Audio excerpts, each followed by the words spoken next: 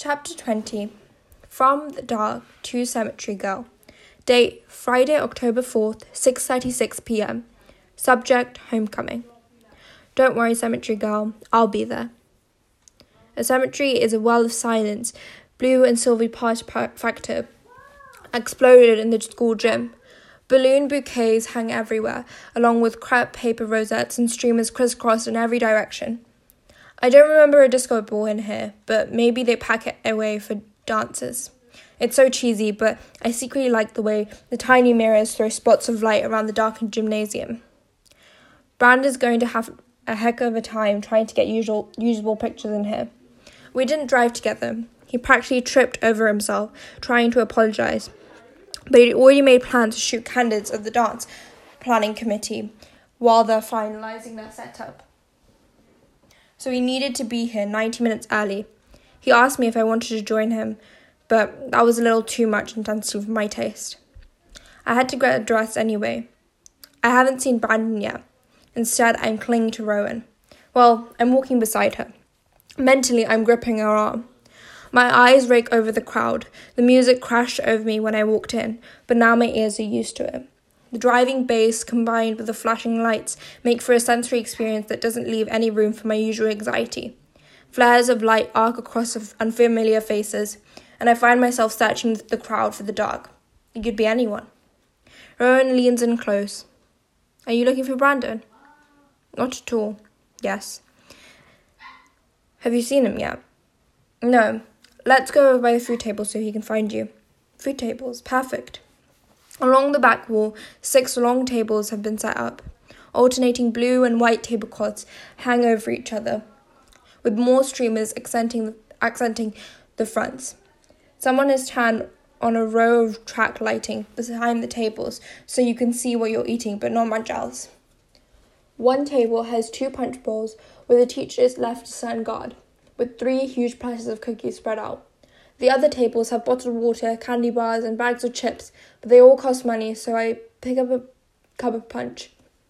I lift it to my lips and turn, prepared to scan the crowd again. I choke on the punch and almost cough it all over Declan Murphy. My pulse goes from the sedentary to cardio in the span of 1 second. I'm still keyed up over the way he acted about the photograph yesterday, and it's all I can do to keep from snapping in his face. Or running.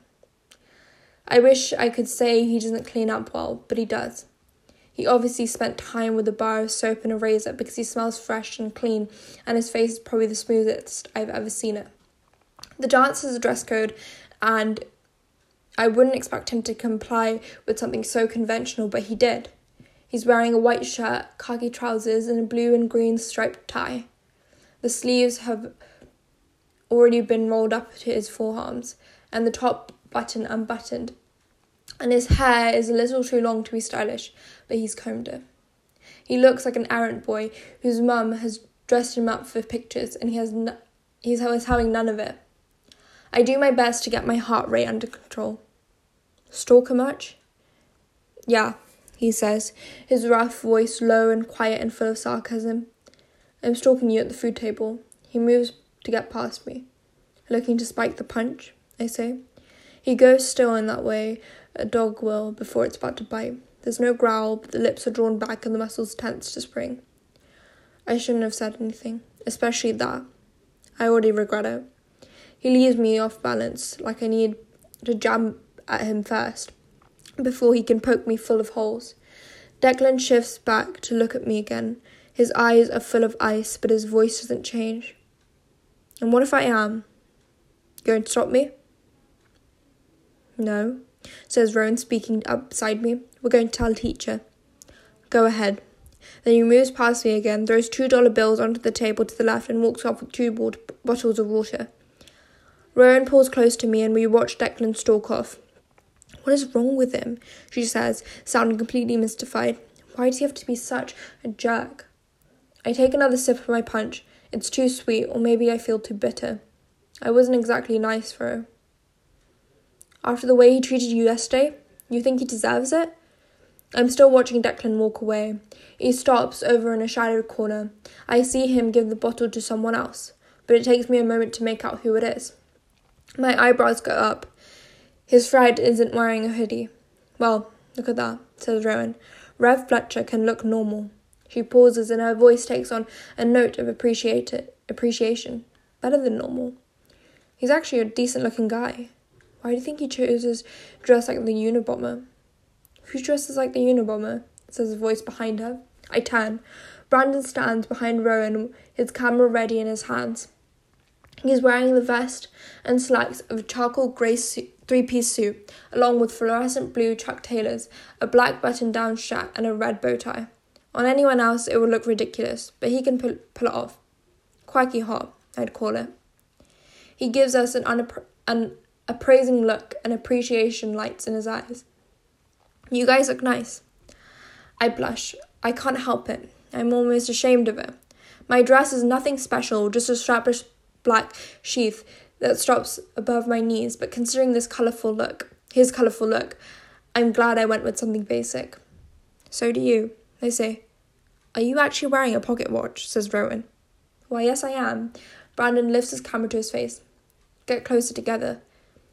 No way. I attempt to step out of range, but Rowan catches my arm and drags me back into the shop. We need to commemorate this, she says. Commemorate what? I say. The food table. Senior year, says Brandon. It's your last high school homecoming. Don't you want a picture with your best friend? I do, says Rowan. And that's enough for me. I can do this for her. I force a smile onto my face. Brandon takes a few steps back. Try not to look like someone is killing you, Juliet.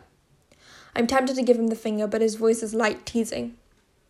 Everyone here is having fun. I should be too. Maybe I can fake it.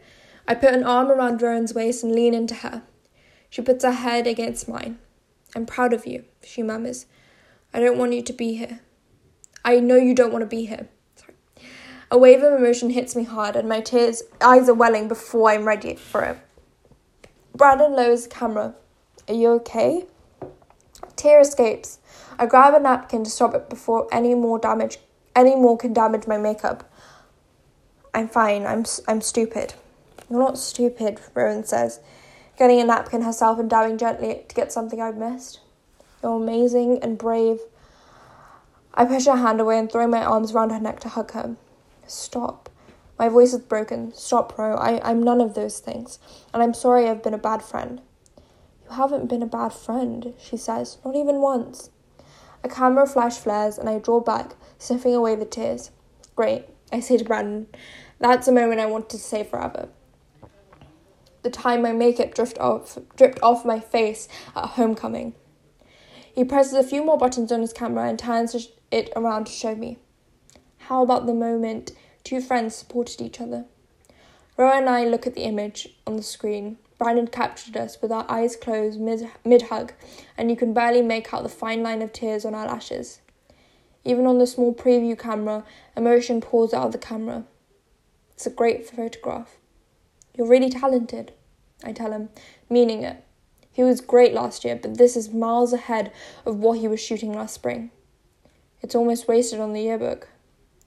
Thanks, he snorts. And you're right. Half the guys in our class won't look past the fact that your boobs are touching. How about you? I say. Are you looking past that fact? He gives me a crooked smile. Maybe. He's flirting. I wish I could do the same in return. I'm smiling, but it's probably on par with the expression from earlier when he told me to stop looking like someone was killing me. I feel so hollow inside. I wonder if I keep faking it, will I eventually believe it? A part of me worries that I'll keep faking it and completely forget what's real at all. Do you have to shoot all night? I ask him. I can take breaks. Do you want to dance? The words are out of my mouth before I realise what I'm even saying. I was looking for something to do that wouldn't involve talking or taking more pictures. His eyes widen and then he smiles. Sure. I grab Rowan's hand. Ro has to come with us. No, I do not, she hisses. You're on a date, Juliet. But then she sees my expression and she allows herself to be dragged. I hope you like threesomes, she teases Brandon. Do you hear me complaining? We dive into the crowd. The theme of the dance is songs through the ages or something else. Completely lame. And the songs range from the current floor pumping hits to bubblegum pop from the 60s. They've got a good DJ though, because even the oldies are undercut with bass, the tempo altered to give everything a modern vibe. Right now, we're jamming to It's My Party. I'm not a great dancer, or anything, but I can hold my own. I'm glad the music is fast, so I don't have to press close to Brandon. My hair is pinned up on my head, but I must not have enough bobby pins because some of it has come loose. I don't care. Now my hair can match my makeup. The loud music is cathartic, and I begin to lose myself in the beat. Brandon has taken my hand a few times, but I've drawn away. He doesn't push, which I appreciate. He's also paying equal attention to Rowan, but she doesn't avoid his hand. He spins her until she laughs. Her dress is white and strapless and with silver beading through the bodice. The skirt is chiffon and flows past her knees, but it flares when she moves. He's a good guy. I wish I felt something. Well, I do. Gratitude. He asked me out, giving me the opportunity to say yes, though he's not the one who gave me the strength to say yes. My eyes flick around the crowds again. He said he'd be here. I'm surrounded by people, hundreds of them, but somehow I'm trapped in a sphere of loneliness. Knowing the dark is here keeps it from collapsing around me. Would he be dancing? I don't think so, though I don't really know for sure. I feel like I know him so well in some ways, but in reality I don't know him at all. The song is ending. This one is more modern, with a real peppy beat. Rowan and Brandon are doing some goofy move, and when the song ends, she collapses into giggles, almost crashing into him. He's got a grin on his face as he catches her and sets her upright. Looking at the two of them, I think he asked the wrong gal to the dance. I wave a hand at my face, fanning air at myself. I need to get some punch. You guys keep having fun. Brandon loses the smile. Are you okay? Yeah, just thirsty.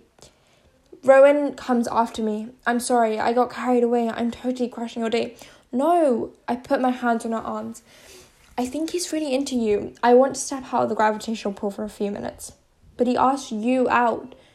Ro, trust me, I'm not into Brandon. I told you that all last year when you kept telling me I should date. I stopped short.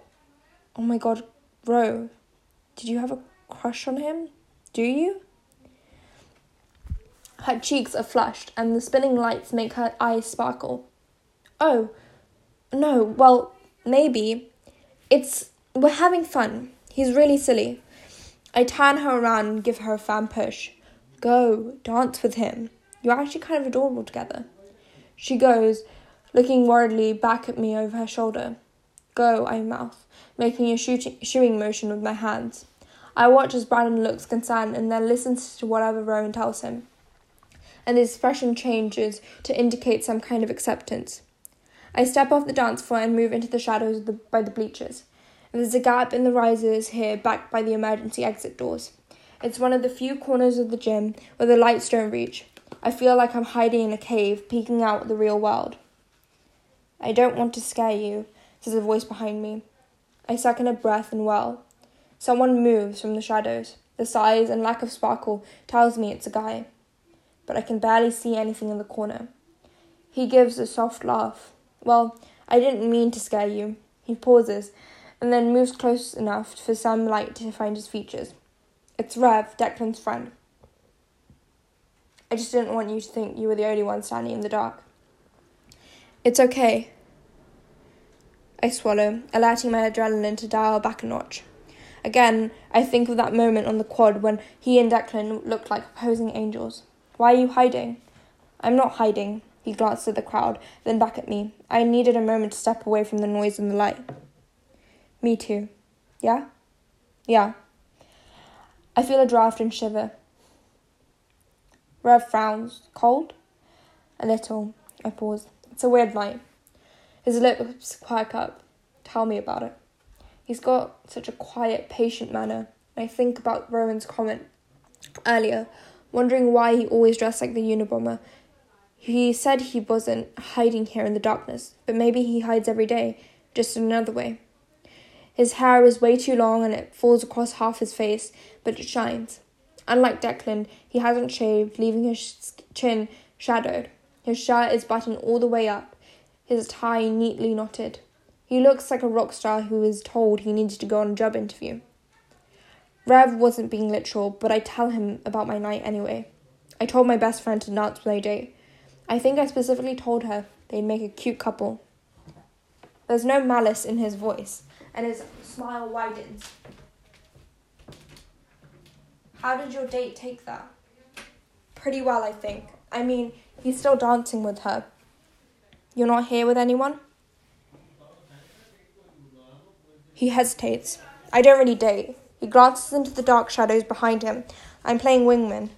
For who? The darkness. Now he grins. No, for Dec.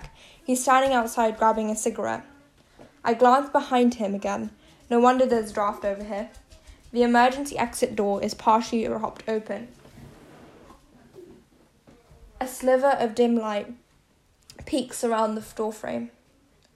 I look back at Rev. He snuck out. You think the faculty is going to let him smoke on the quad? I'm appalled at this flagrant defiance of the rules. I'm also jealous. I walk past Rev to the door and push through. Declan is standing beyond the emergency light and he jumps a little. Jumps a mile. Not a little. He's stomping up the cigarette before he realizes it's just me. His eyes ice over again. Stalker much? He's throwing my own words back in my face. I tell my cheeks not to flush. They don't listen.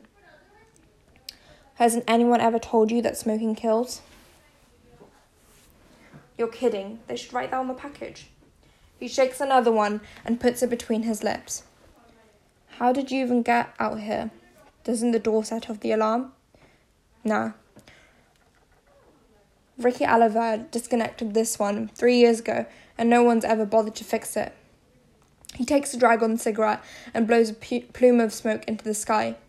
If you think you're going to say something about it, I'll know it was you.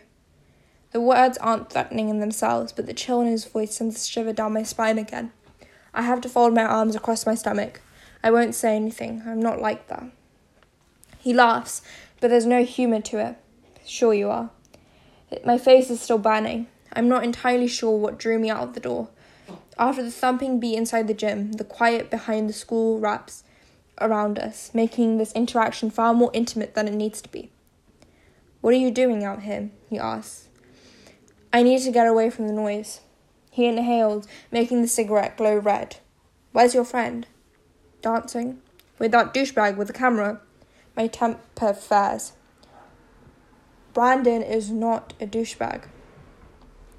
Declan laughs. Yeah, okay. You're one to talk. He blows smoke through his teeth, and the intensity of his gaze traps me there. He is closer suddenly, his voice low and rough. You don't know anything about me. My mouth is dry, but his closeness sparks something in me, and I speak without thinking. I know you're a loser with a record. Any humour in his expression evaporates. I instantly regret the words. He drops his cigarette to the ground and stomps this one out, too. Without a glance at me, he heads for the door. How can he make me feel so guilty without saying anything? How does he do this?